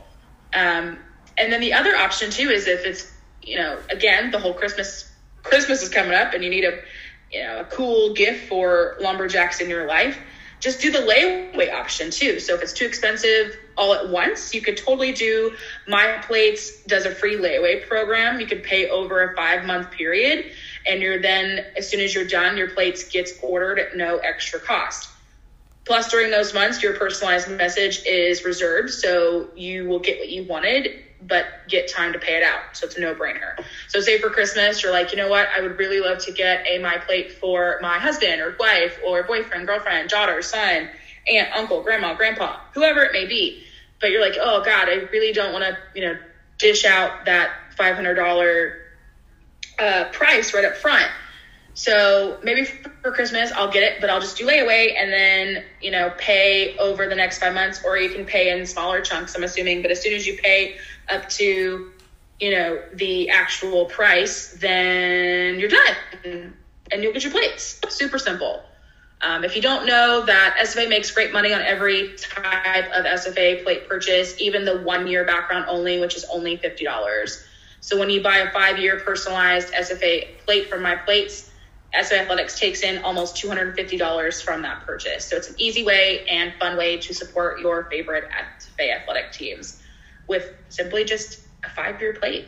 And then when you renew your 5-year plate, guess how much money SFA gets, Jacqueline? A lot. $400. 400 doll hairs. 400 doll hairs.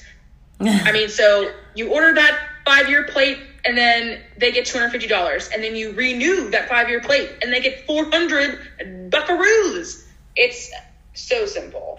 Yeah, and I mean, I feel like a lot of people donate at least $100 a year to athletics anyway, so at least, like, you might as well be doing this and getting the plates too. I mean, you're actually getting something else along, just not that just giving isn't good enough, but like, you're getting something cool to put on your car to show people when you drive around your lumberjack spirit, and maybe encourage other people, because I've already had a few people ask about getting the plates, because then when they see them, they're like, ooh, that's cool, I would like to have those on my car, Exactly. So you're helping other people also donate to SFA Athletics. So win-win. Perfect. And there's a lot of people out there that have actually the old white SFA plates.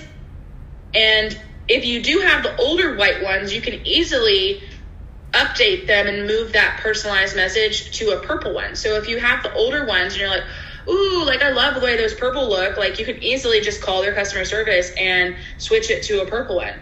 And that purple SFA plate will support SFA way more than the old white plate. And it's way prettier. Customer service. Way prettier. Oh, absolutely. I agree. So, if you're interested in doing it, again, just go to www.myplates.com/lumberjacks. Get that $50 rebate. It takes a few minutes. And if you have any questions about that, you can easily message me or Jacqueline. Or you can even just call customer service and they will be happy to set you up. We have such a great deal, and honestly, you're not a real fan unless you have an SFA My Plate, to be fair. Just saying. Gonna just say. All right, so coming up to, again, we got the McNeese game on Friday as of now. Again, all of these are going to be like tentative as of now comments. Oh, yeah. December 9th, Wednesday, as of now, 6:30 p.m. against Hardin-Simmons. December 12th, Saturday, 4:30 p.m. as of right now versus Louisiana Monroe.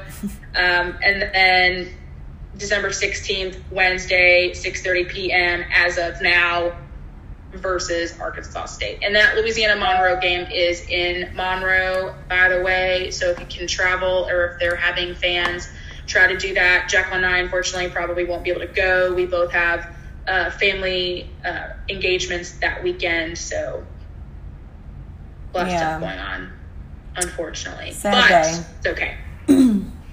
We'll be keeping up from afar no matter where we are. Exactly, and there's plenty of other opportunities to travel, especially if some of these schools definitely are having bans. Like I wouldn't mind traveling to, that New Orleans game in February. Yeah. Or even going over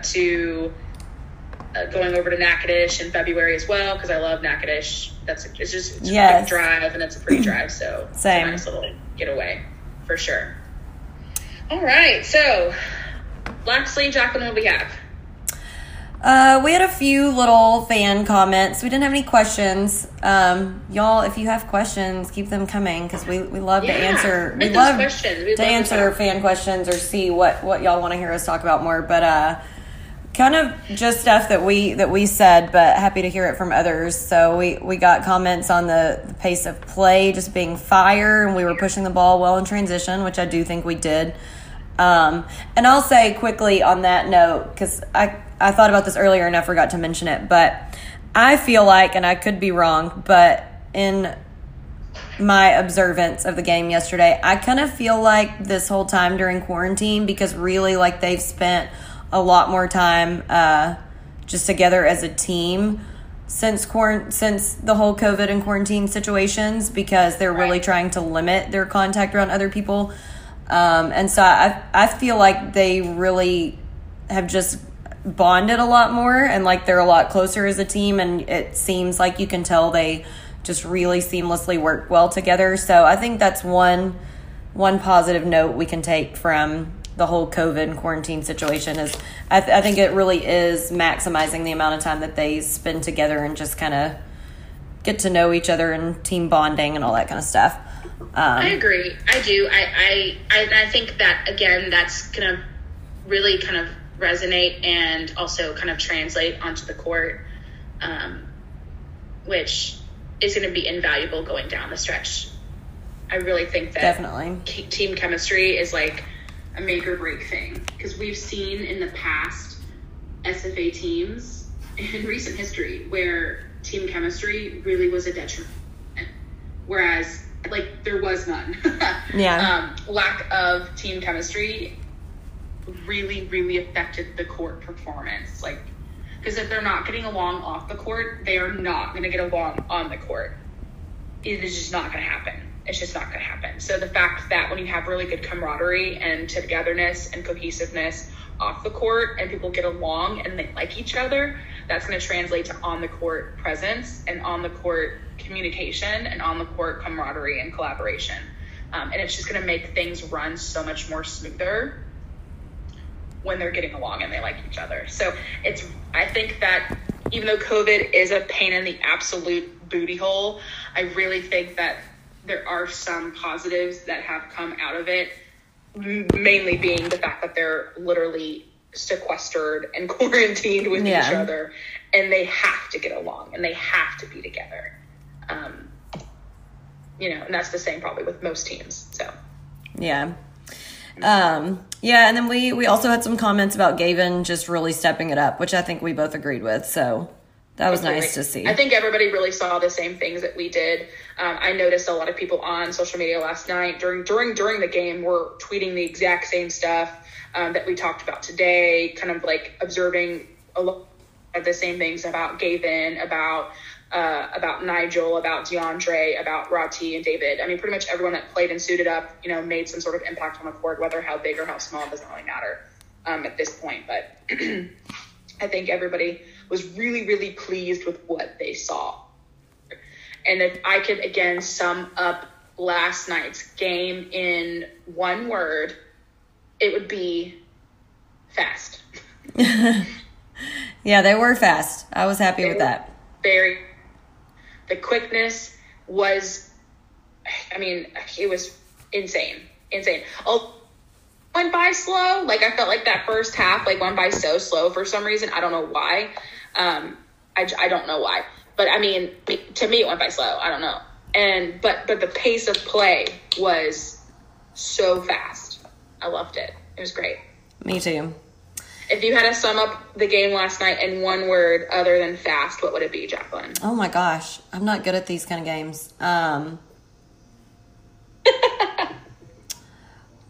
I would say cohesive, because I really felt like we did a better job of it. Looked like they were all kind of communicating and reading each other and working well together. Same page type of stuff. Yeah. I agree. I think that's a really great word. I feel like we should end our podcast like that. If we had to sum up the game in one word. That's a good new section. Yep. I love that. See what this happens? Just like on the spot, creativity. Yeah. I feel like when I'm on a deadline, or like yes, perform better under pressure. Yeah, definitely. I love it. Okay, guys, I hope you enjoyed the game yesterday as much as we did. As happy as we are to have basketball back in William R. Johnson, back in the Sawmill. We're ecstatic. We're hoping that we have more games in the Sawmill, more games to watch, and just hoping for a decent season. That's really all that we can hope for and pray for at this moment, is that the season we get some good games under our belt, that we actually play conference games in the spring, and that we get to freaking conference tourney in March. That is, I mean, that was such a letdown. So I will say, and I feel like everyone did a pretty good job of it yesterday, but again, we've kind of touched on all these things, but I just ask everyone, please, please, please, to number one, do the best you can to follow all the rules that they have in place, because some of them may seem a little arbitrary. And listen, I hate more than anyone that I had to try to yell through a mask because my vocal cords just were not ready for that. And I was like battling a sore throat when I got up this morning. But we're really, really trying to adhere to everything that the NCAA has laid out and go above and beyond on showing that we're doing whatever it takes and whatever's necessary to keep our players and our fans in a safe environment so that we can actually have these games. So if you come in person, please keep your mask on the whole time. I know it kind of sucks, but take it off if you're eating or drinking and put it back on.